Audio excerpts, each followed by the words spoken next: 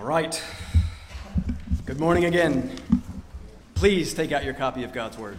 I hope you're excited about God's Word and open it to John chapter 3. This morning we're going to be looking at verses 1 through 8. John chapter 3, verses 1 through 8. You can find that on the bottom of page 887 in the Pew Bible. We come today to one of the most important chapters in the whole of Scripture, containing the most known verse in the whole of Scripture. We are on holy ground, so I need help. Pray for the preaching of John 3. This will take us a couple of weeks. But there is one metaphor that dominates the opening of John chapter 3. It's pretty simple, and that metaphor is birth. Last week, if you were here, you celebrated the 60th anniversary of the birth of Pastor Ed Moore. Well done, by the way. I was with Ed and Anna on Tuesday, and they were just overflowing in their thankfulness and their praise for Woodside Community Church. So thank you for welcoming them and receiving them well and blessing them. But his was a birth that 51 years later would go on to prove to be very important and very formative for my life. An even more important and formative birth for my life happened 37 years ago tomorrow. Just saying. A birth that would utterly change and transform my life for the good. Happy birthday to my wonderful wife back there, who's already looking down and already mad at me a little bit. But I couldn't resist. Sorry. Births are important. Right? Births are life-changing. Ed's birth went on to change my life. My wife's birth went on to utterly change my life. Births are obviously life-giving. I've had the privilege of being present at 4 births, still holding out hope for a 5th. I'm still getting the jokes in there. I'm joking. But it was the last of those births. It was Tessa's birth that I remember the most clearly, and it's not just because it was the most recent. Now, again, I love births. I hear they're fairly traumatic affairs for the women, but I don't have to do anything. It's a couple of days off. It's like the salad bar at Long Island Jewish is fantastic. If you've ever been there, go get the salad. They have a Thai dressing there that's amazing. So I love just the whole process. But again, I understand it's pretty hard and painful for the mom, and it's fairly traumatic for baby too. And now, listen, we know that life begins at conception. Right? It is greatly ironic that for those who like to kind of poke fun at us for having faith or accuse us of denying science, they have to utterly deny and redefine the science when it comes to life. Right? We have won that battle definitively. Right? Science has proven that at the moment of conception, you have a new and unique life, a new genetically distinct human person. Life begins at conception. Right? So don't forget that. I'm using the metaphor of birth as the introduction of that life into the world. And when that baby is first born, you're first looking for signs of life. You're looking for the evidence of life. You're looking for that first cry that breathes life-sustaining air into the lungs. Man, I don't know how long it was. I think it was very short, I'm sure. It was probably only a split second. But with Tessa, there was a moment right after she entered into the world. She was a different color than the other 3. I remember that. She was purple, and for a very brief moment, she didn't cry. I don't know how long it was. And again, Tabitha's a doctor, Ruth, they understand how this stuff works. But for me, I didn't know what was going on. And whatever the distance of time was, it was long enough for me to start to panic and start to worry. What's going on here? What's wrong? And thankfully, that panic and worry was interrupted by eventually that wonderful cry. Right? There was the life coming in the lungs. There we celebrated the new life that God has blessed us with. Right? So there was a birth. That birth brought life. That life then showed itself, and that life then changed our lives. Right? Birth begets life. Right, so you are here in this room, obviously. You are breathing, obviously. You are alive then, obviously. But Jesus says to you this morning, you must be born again. Now, you have been born. You're here. So you have been born. That implies that you are alive. Jesus says, though, you must be born again, which implies that you are, or you were, dead. Okay, so what is Jesus talking about? What really is this new birth that is required for life? That's what John 3 is about. And that's what we're going to be looking at for the next couple of weeks.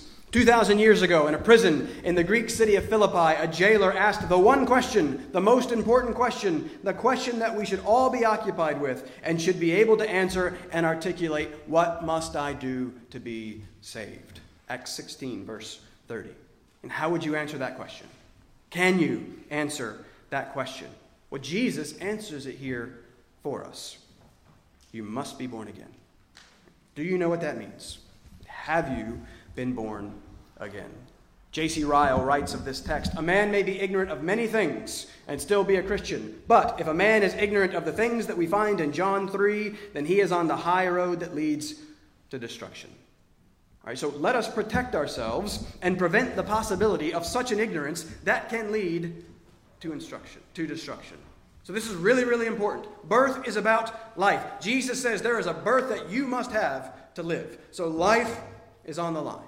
Got 4 points for us this morning. 1 and 4 will be long. 2 and 3 will be fairly short, kind of constructed as a sort of logical argument. Point 1, main idea, Jesus' main point: you must be born again. Now, something logically follows from that, though. That's point number 2. If you must be born again, well, that then implies that you must be dead. Point number 3, well, if you are dead, well, then you cannot cause yourself to be born again. It's pretty obvious, right? Point number 4, though, it is the Spirit who gives life. So let's see what this life is and how this happens. Let's read this text first and make sure that whatever I'm saying is coming from what God has said here. I'm going to read for you from John chapter 3, verses 1 through 8. There's just no way to do the whole thing. We're going to pause the conversation at verse 8, and we'll come back next week. But pay attention, because this is what God wants to say to you today. Now there was a man of the Pharisees named Nicodemus, a ruler of the Jews. This man came to Jesus by night and said to him, "Rabbi, we know that you are a teacher come from God, for no one can do these signs that you do unless God is with him." Jesus answered him, "Truly, truly, I say to you, unless one is born again, he cannot see the kingdom of God." Nicodemus said to him, "How can a man be born when he is old? Can he enter a second time into his mother's womb and be born?" Jesus answered, "Truly, truly, I say to you, unless one is born of water and the Spirit, he cannot enter the kingdom of God. That which is born of the flesh is flesh, and that which is born of the Spirit is spirit. Do not marvel that I said to you, you must be born again. The wind blows where it wishes, and you hear its sound, but you do not know where it comes from or where it goes. So it is with everyone who is born of the Spirit." If you would bow with me, let's begin with a word of prayer. Gracious Heavenly Father, I believe in the Holy Spirit that we have just read about. I believe that it is that Spirit who gives life. I believe that he gives that life through the reading and the teaching and preaching of your life-giving word. So we ask now that this would be a time where life is given. We ask now that you would work through the preaching of your word. Father, please help me to preach this wonderful text well, to do it for your glory, to do it for the good of myself, my family, my church. Father, please help the preaching of your word, help the hearing of your word. Father, show us Jesus Christ and bring life through him. We ask and we pray this now in his name. Amen. Point number 1, verse 3 and 7. You must be born again. Remember repetition. Repetition matters. 8 times in this short passage we have the word born used. Generate, genao in the Greek. And so it's just not hard to figure out what this text is about. But we first must set the stage and see the context in which this word is so frequently used. So let's start with verses 1 and 2, and let's start with Nicodemus. We mentioned this 2 weeks ago, but I want you to notice again the connection between 3:1 and the verse right before it. Chapter 2, verse 25. Look at those in parallel together. We looked 2 weeks ago at this faith in Jesus that is not saving faith. Verse 23 of chapter 2 says that many believed, remember, pisteuo in the Greek, in his name. But then verse 24 says that Jesus did not entrust, which is actually the same Greek word, pisteuo, in them. So the verses, in effect, say they believed in Jesus. Jesus did not believe in them. Right? There is a belief in Jesus that Jesus does not believe in. There is a faith in Jesus that Jesus puts no faith in. Theirs was not a saving faith, but some sort of spurious faith It trusts in the signs, not the Savior. It sought Christ, not to get Christ, but for what it could get from Christ. So this faith sought Christ as a means to ultimately only seek self. So they believed in some way, but they were not saved. And so I called this damning belief. And we started to sort out what is at the heart of this damning belief that does not save. And John 3 ultimately is going to give us the answer. Now look at verse 25. It says, Jesus did not believe them. He needed no one to bear witness about man, for he himself knew what was in man. Ignore the 3, ignore the chapter break, read right on into verse 1. Now there was a man. Right? Man, man, man. Nicodemus is the specific example and elaboration of what was generally stated in 23 through 25. He was such a man. He was such a one who had this spurious faith. 23 says they believed when they saw the signs. 3:2, Nicodemus says no one can do the signs that you do. All right, so Nicodemus has seen the signs. He believes the signs. He cannot deny the signs. But he does not know what the signs signify. He has not experienced the truth behind the signs, or the one who is the truth behind the signs. And so Nicodemus is the specific illustration of the general problem we saw at the end of chapter 2. He is the example par excellence of those who believe in Jesus but do not know Jesus. And so this conversation that we just read is a brilliant exposition and expose of the nature of false faith and then the only solution to such a false faith. But first, let's consider Nicodemus, because his identity and the description of his identity are of great significance. Main idea here at the beginning, Nicodemus was better than you. Right? He was far better than me. Look at how Nicodemus is described. First, it tells us that he was a Pharisee. Right? We know the Pharisees were the religious leaders of the day. The Pharisees were the exceedingly conservative and moral guys. They were, in a way, the religious and conservative reaction to what they saw as the secularization and liberalization of Israel at the hands of the Greeks and the Romans. The word Pharisee means even to divide or to separate. Right? So these guys were the purists, the separatists. They were the holy ones, the keepers of God's law. They were the conservatives. The Pharisees enjoyed great respect. Everyone looked up to and enjoyed and honored the Pharisees. But we're also told that he was a ruler of the Jews. Right? That would mean he was part of the Sanhedrin. And the Sanhedrin was basically the ruling council of men that oversaw all aspects of Jewish life. Right? So a political position. So he was powerful. He possessed a position of influence and authority. Later in verse 10, there's more. We'll see Jesus call Nicodemus the teacher of Israel. It doesn't mean probably like he's the only one or necessarily the main one, but he's one of the main ones. He's in a very prominent position, a position of great influence. He was well educated, intelligent, a student and teacher of the Scriptures. And so in verse 2, it is this man that comes to Jesus by night. What's the significance of night? I'm not entirely sure. Some people say this is definitely like a bad sign, right? Night in John is generally symbolic of evil. So maybe the symbol is, well, Nicodemus is currently in darkness. Maybe he's just coming at night because this is the only time he can talk with Jesus. And it's just really hard to say for sure. I wouldn't read too much into the detail of the darkness because I'm not positive. He comes. He says nice things to Jesus. We have Nicodemus, the teacher, calling Jesus rabbi, teacher. Again, some sort of respect. He recognizes the signs, he says. He says this must be some sort of sign that God is with Jesus. Again, it all looks pretty good. And so main idea here at the beginning, Nicodemus was better than you. Nicodemus was a good man. It would be hard to come up with a comparable figure today. I just take the first two. He had great political power, but also great moral excellence. That just doesn't seem to happen, right, these days. That seems to be increasingly rare. But then on top of that, he was extremely well educated, responsible for teaching others. So religiously, politically, educationally, socially, Nicodemus checks all the boxes. He has it all. He then is the perfect example of the fact that you can be moral, you can be honorable, religious, well-respected, you can be a good person, you can even be part of the community of God's people, and actually not be part of God's people, and actually not be saved at all. Because it was to this good and great Nicodemus that Jesus says, you, even you, must be born again. And so Jesus' response begins there in verse 3. And it's masterful.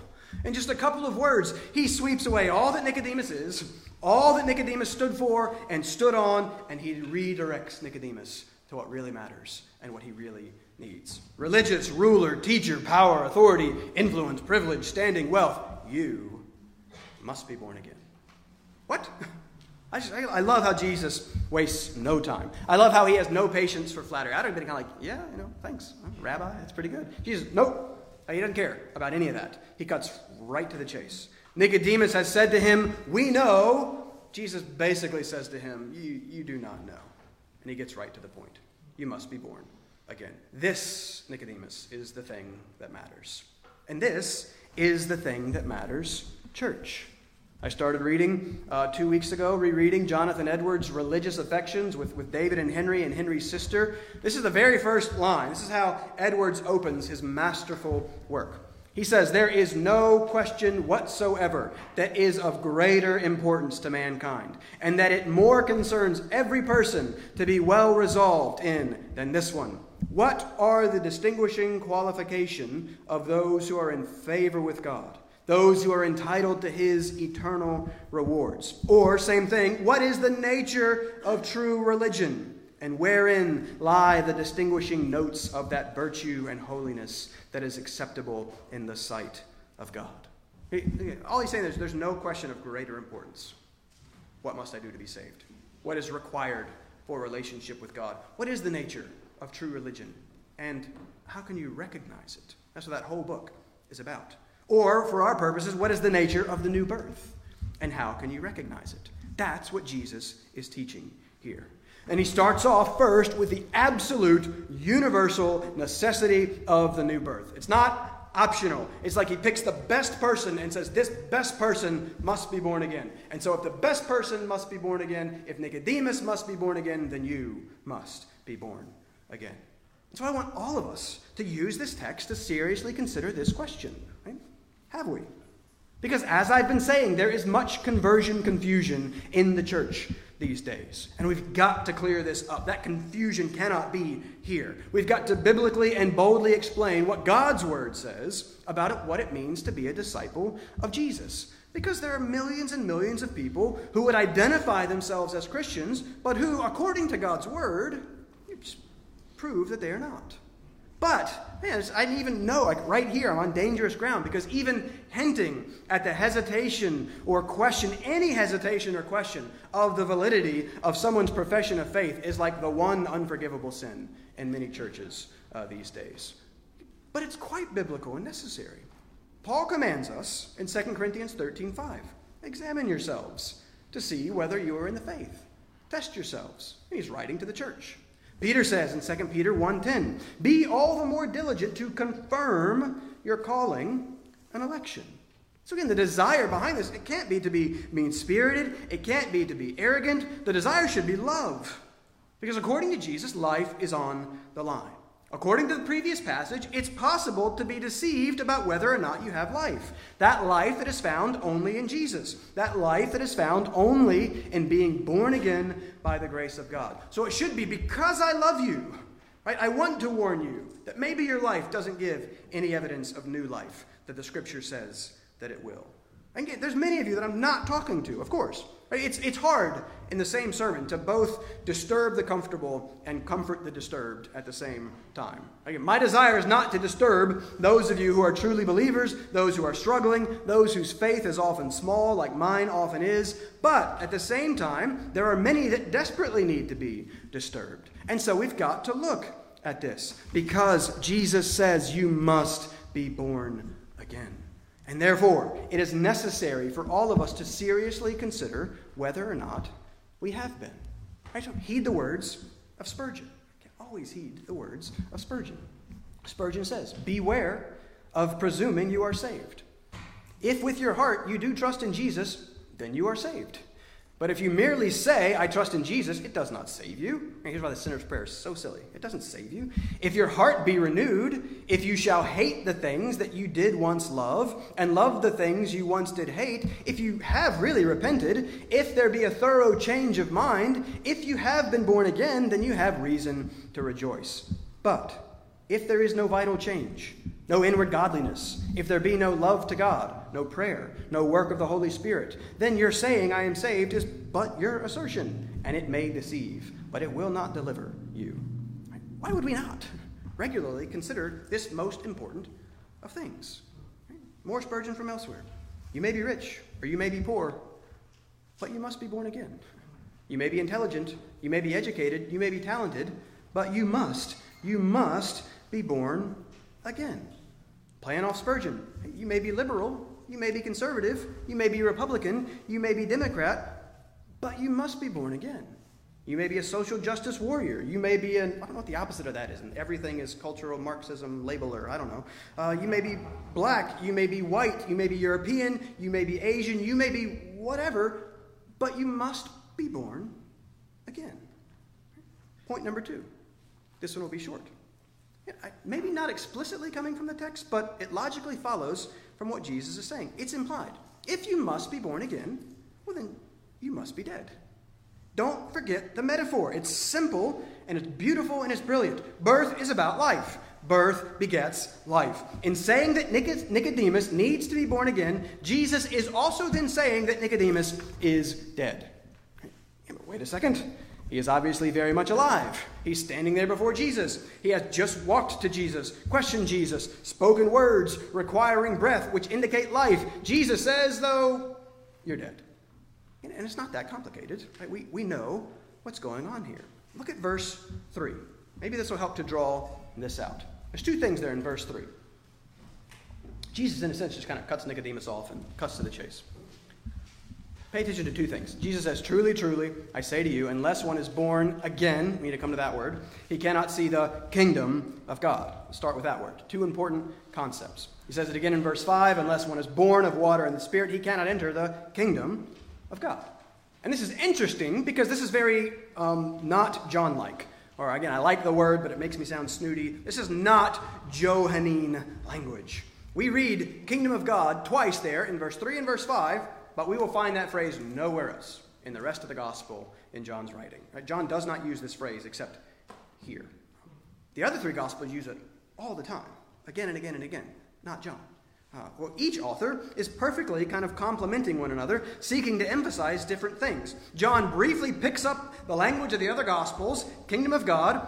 A kingdom is just where a king is, right? A kingdom is where a king rules and reigns. And now we know that God is king over all. He sovereignly rules and reigns over all. But we're talking here about God's saving reign. He is the king, and he is the God of life. Therefore, where God savingly rules and reigns is where life is found.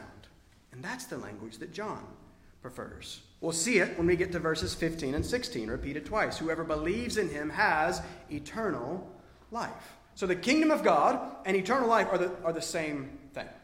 And this is confirmed for us in Matthew 19. Verse 16, the rich young ruler comes to Jesus, says, what good deed must I do to have eternal life? Then Jesus goes on to explain to his disciples in verse 24 that it's easier for a camel to go through the eye of a needle than for a rich person to enter the kingdom of God. Right? Eternal life, kingdom of God, same thing.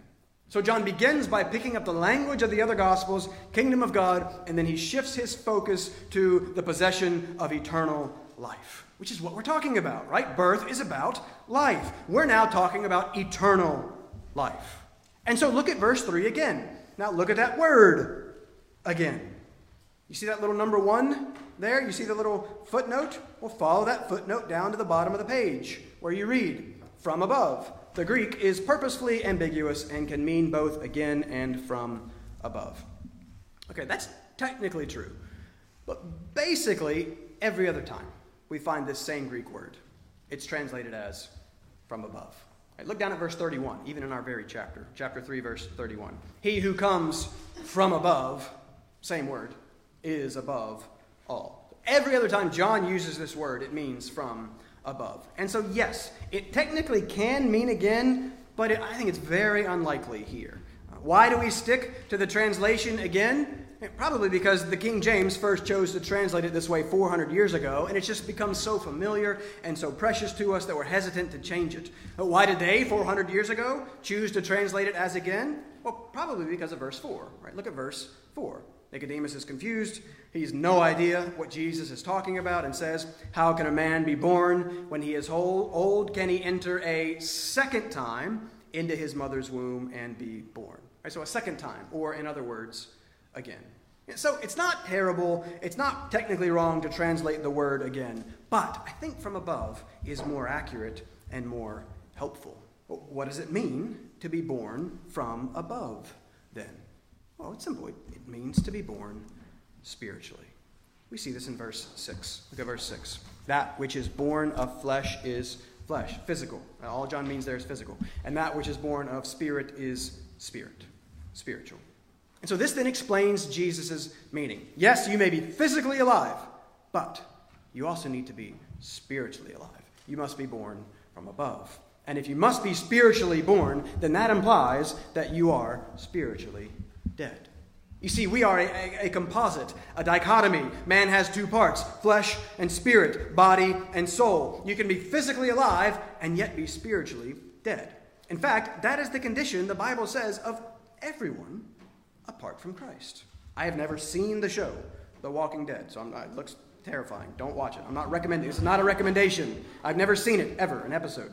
But that's a pretty good description of the spiritual condition of everyone around you apart from Christ.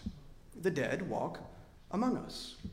In Luke 9:60, Jesus says, listen to what he says. Have you ever picked up on this? He says, "Leave the dead to bury their own dead." You see what he's saying? Leave the physically alive but spiritually dead to bury their physically dead. Jesus calls the people doing the burying dead. And so you are in this room and you are either dead or alive. And the difference is not whether or not you are physically breathing. The difference is Jesus. And in a room this size, some of you are sitting here and you are spiritually dead. Ephesians 2:1 says, "And you were dead in the trespasses and sins in which you once walked." Why is that? Why sin and why this death connection? Romans 6:23. "For the wages of sin is death. God, as the creator of life, is life. Sin is a rebellion against and a rejection of God, the God of life. Right? Therefore, sin is a rebellion against and a rejection of life itself. So the wages of sin, what you earn with your sin, and all have sinned, what you earn and deserve is death. So we were, all of us, born into this world spiritually dead because of sin, separated from the God of life. Birth is about life. Don't forget the metaphor. By far, we've been very blessed as a couple, Melissa and I. We haven't had a lot of, people have had this honeymoon period and got it really hard. And there's this, God's just been very gracious to us. By far, the two most difficult things that Melissa and I have experienced in our 12 years of relationship are the two miscarriages that Melissa suffered. Awful for both of us. But again, the dad can never quite fully comprehend what it is that the mother experiences. There's just no way. And a miscarriage is a death because there was a life. And church, death is the worst. Death is a loss. Life is good. Therefore, death is bad. And you really feel that in a miscarriage. Both of ours were fairly early, which in no way minimizes the pain. A death is a death no matter when it happens. But we've never had the experience of a stillbirth. Right? 9 months full of pregnancy, 9 months with that life, growing that life, knowing that life, going through the pain and suffering of delivery for there only to be death. And I cannot imagine the difficulty of that. Okay, but not to minimize any of that, not to be crass, there's a very real sense in which every physical birth, every beginning of a new life, is at the same time a spiritual stillbirth. It is a bringing into the world that which is physically living, but spiritually dead. Again, we rightly recognize how awful physical stillbirth is. We need to also recognize how awful spiritual stillbirth is. And again, being careful, not trying to minimize anything, I think it's actually worse Because I believe that those physical stillbirths go on to spiritual life by the grace of God. Which is why this is so important. Which is why you must be born again. Because apart from Christ, you are spiritually dead. And it is this fact that must inform and define our focus and mission as a church. Has to. Yes, it is tragic, the direction of our country that it's heading in culturally. Sin is always bad. Sin always separates. Sin always dishonors God. So we should be opposed to sin and long for it to cease. We should be opposed to the cultural relativism of our age, the sexual fluidity, the celebration and codification of sexual sin. But we also know that the reformation of morals or political progress or whatever ultimately does nothing to help those who are spiritually dead. Yes, it is tragic that injustice plagues not just our country, but the world. We should be for justice, biblically defined. But we also know that achieving earthly justice and equality, solving poverty, whatever that thing is, whatever it would be for you, ultimately that does nothing to help those who are spiritually dead. You must be born again. Which means that you must be spiritually dead. Point number 3, quicker. Well, yeah, this is just obvious, right? If you are dead, you cannot cause yourself to be born again. Maybe not explicitly in the text, but I think it's there, and it logically follows, and it's important. It's simple. Dead doesn't do. Right? Dead cannot do. You must be born again, but you're dead. Therefore, you cannot make yourself or cause yourself to be born again. You are spiritually dead. Therefore, you cannot do anything that is of spiritual significance, anything that would bring about spiritual life. And here's why we must keep the metaphor Jesus chooses in mind. We don't get to define or determine how all this works. We don't get to define how we want or think that this should work. Jesus compares the thing that we must have to a birth. Well, again, as I've said, I've witnessed 4 of them. And do you know how much effort those 4 little girls contributed to those 4 births? 0. None. In fact, all they did was impede the effort and make it more difficult. At your birth, you were entirely passive, and your mother was extremely active. Grammar time. Verb, voice. Remember what that is? You remember your grammar? Verb, voice. Voice of a verb describes the relationship between the verb and the nouns around it. Voice is telling us who is doing the action of the verb. The mother, subject, birthed, verb, the baby, object. Right? That is the active voice. The subject is doing the action of birthing. Passive voice. The baby, subject, was birthed, verb. The subject, the baby, now is no longer active, but is acted upon. Right? The baby is passive. That's the passive voice. The subject is acted upon. 8 uses of the verb born in our passage. Every one of them is in the passive voice. Birth is not something one can do for themselves, but it is something that must be done for them. Birth is not something active. Birth is something passive. Birth is not something that you do, but something that is done for you. If you are dead, then you cannot cause yourself to be born again. You must be born again. Bad news. You cannot do anything to make yourself born again. Good news. Point number 4. I've broken the pattern of the points on purpose. The disruption should draw your attention to this final point. I've just stolen this and lifted it straight out of John 6:63. It is the Spirit who gives life.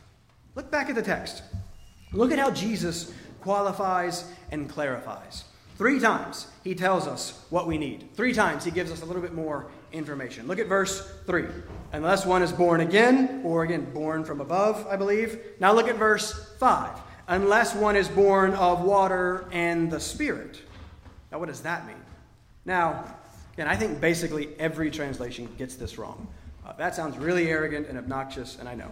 Let's be very clear. The translators of your Bible are much smarter than me, but they're not perfect. And this one's pretty simple. Right, again, we know in the Greek we don't have capital letters. Right? They didn't capitalize different letters like we do. And when you see there, look at the verse 5, when you see there the Spirit in the English, in the Greek, there's no article. There's no the there. It just says Spirit. The is supplied. I think it's more faithful to the original to translate this as unless one is born of water and Spirit. lowercase s. There's no the. What does that mean? Some will say, oh, it's baptism. It's not baptism. There's no mention of baptism anywhere in the context of this passage. It just doesn't fit.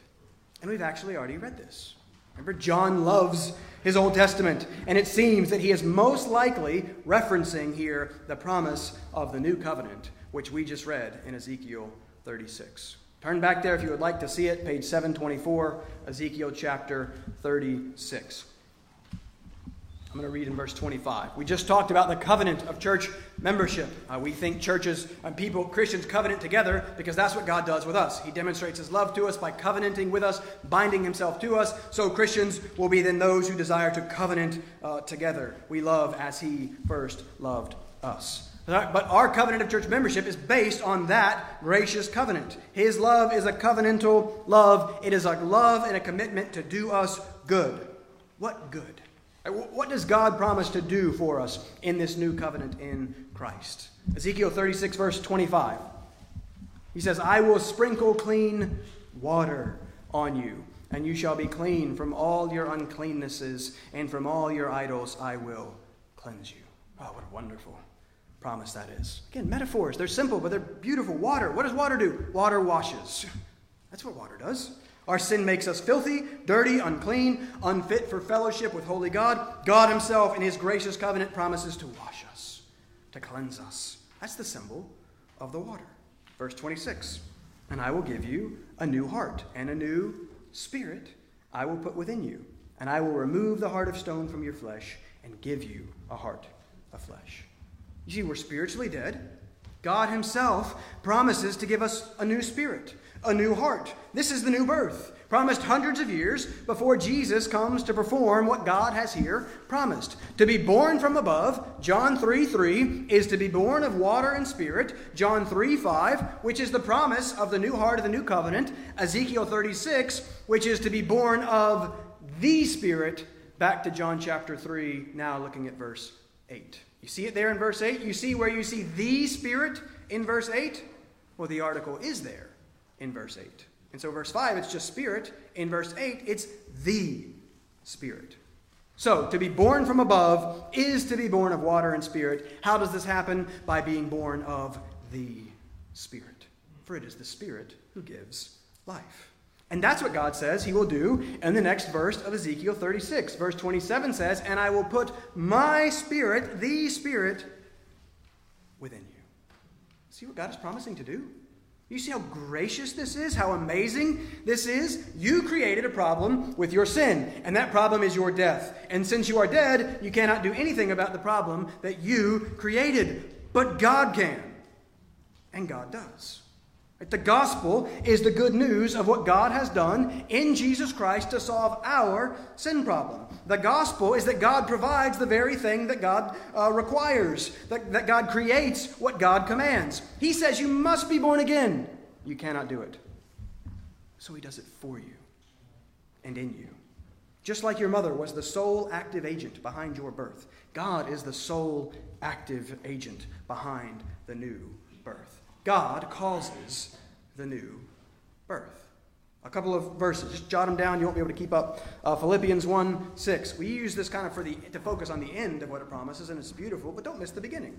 Philippians 1:6. He who began a good work in you will bring it to completion at the day of Jesus Christ. You see, God begins the work in you. You don't begin the work, and then God responds, hey, you did this thing. Okay, good. Now we can go. No, he begins the work. He does it. James 1:18. Of his own will, he brought us forth. You know what that word is in the Greek? Birth.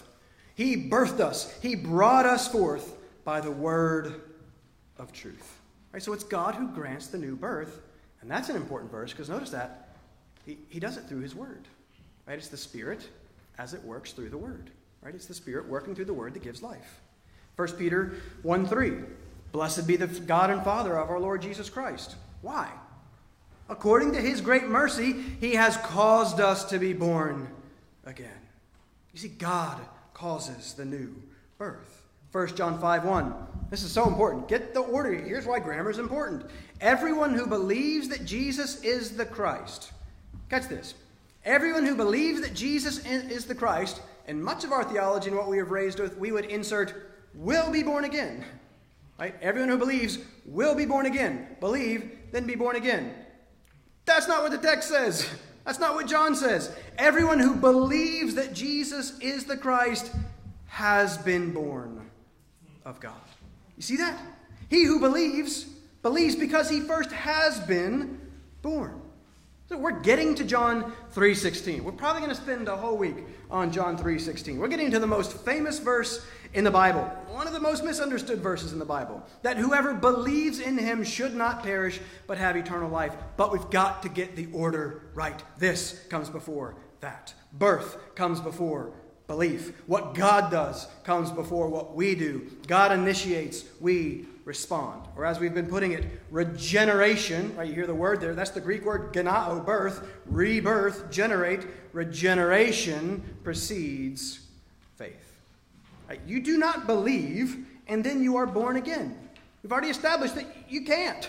You are dead. Dead people can't believe. Dead doesn't do. The wonderful news of the gospel is Ephesians 2:5. Even when we were dead in our trespasses and sins, God made us alive together with Christ. See, he did it. By grace, you have been saved. That's the new birth. That's what it means to be born from above. It is a gracious work of God in the hearts of his people. You were spiritually dead. Your sin caused a separation from God. Your sin created a death debt that must be paid. You created a problem. God provided a solution. Jesus Christ, who came to live the life his people were supposed to live and die the death that his people deserved to die. Jesus lives the life and then gives up his life for us in our place. And then it is the Spirit of life, who gives life by taking and applying what Christ has secured for us. It is the Spirit who moves us from spiritual death to life, who gives us this new heart and mind and causes us to be born again. God does it, not us. Right? We've had Tessa was born. Melissa does the work, not Tessa. But do you know what Tessa did eventually in response? Oh, she cried out in response to her birth. That's faith and repentance. God graciously gives us life. He does it. And then we respond to that life by repenting and believing, by turning from sin and self to Savior and Lord. And then do you know what else Tess did in response? Do you know how that life manifested itself? By completely changing and transforming our lives. Because that's what birth does. That's what Jesus is saying in verse 8. Look at verse 8. Wrapping up, verse 8. John's playing with words again. Wind and spirit are the same word in the Greek, pneuma. He says, you cannot see the wind, but you can see its effects. Right? You can see its movement in the leaves and the trees that it's creating. You can feel it on your face. You cannot see the Spirit, but you can see its effects. You cannot see the new birth happen in an individual. It's a mysterious, sovereign, gracious work of God. But you can see its effects. Life. New life. Because birth begets life. And life always shows itself. The effects of that Spirit-given new life are undeniable and unmistakable. You were dead, but now you're alive. There is no more dramatic difference than death and life. Surely we understand that such a change is going to show itself in some way, right? Surely we understand that the experience of such a change is going to result in great gratitude and great joy for the grace of the great God who gave us life when we deserved only death. Surely we understand that where there has been none of that change, there's no life. It's just simple. It's just logic. 2 Corinthians 5:17, therefore, if anyone is in Christ, he is a new creation. The old has passed away, behold, the new has come. You know how Peter puts it in 2 Peter 1:4? I would be nervous to even say this if it wasn't in Scripture. But Peter says it, so we can say it, because it's true. He says that we become partakers of the divine nature. We don't become God. He's still creator, we creature, but he's making us like him. Romans 8:29, he's conforming us into the image of his Son, making us like Jesus, the best being, the perfect person. We are becoming like that by his grace, like him. What a change that would and should be.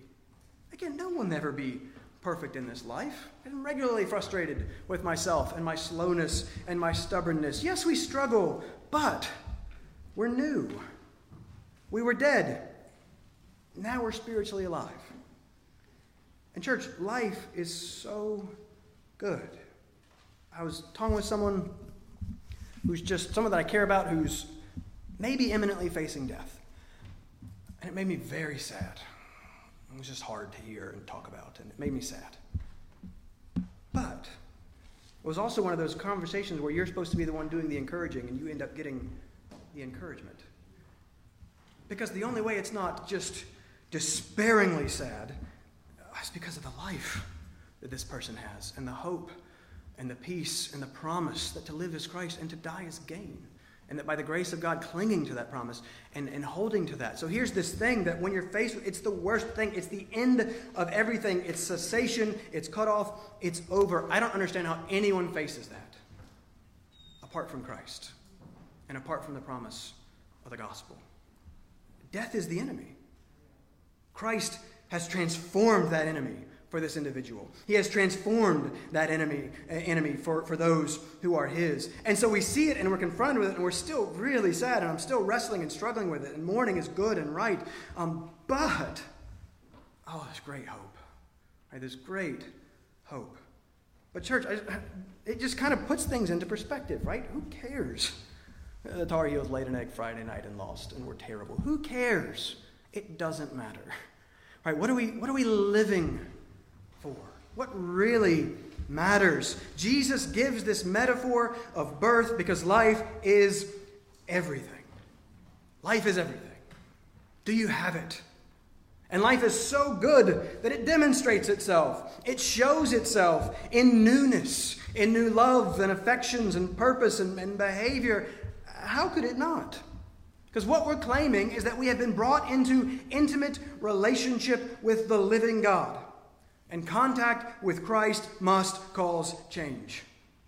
And it does. We believe in him. We trust him. We increasingly obey him. We love his people.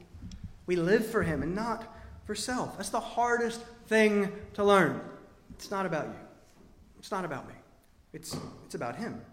These are the effects of the new birth that God graciously gives to all who are his. And it's so wonderful and good. I was so dead for so long, and it was so bad. But by the grace of God, I'm alive. I did nothing to deserve it. And it's so wonderfully good. And you know what that does for me? When I'm in my right mind, it makes me happy.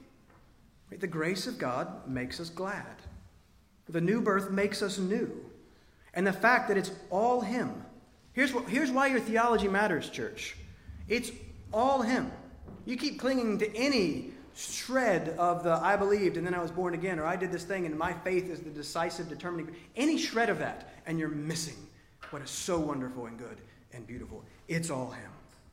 It's all grace. I did everything that I could to deserve eternal death and hell, and he gave me life because he's kind and he's compassionate. And therefore, this thing that is death, which is the worst thing, I don't have to fear because Christ has already faced it for me. The new birth makes us new. Look at what God has done when we deserved death. So you must be born again. All of us, all of you, everyone. Have you been? You cannot do it. But what we see here in this text is that he can. He can. Call out to him. Cry out to him. Come to him. He is kind and he is gracious. He is the one who saves sinners. He is the one who gives new birth. And again, as Jesus asks Martha, he says, do you believe this? Let's pray that you do. Let's pray that you will. If you would bow with me, let's close our time.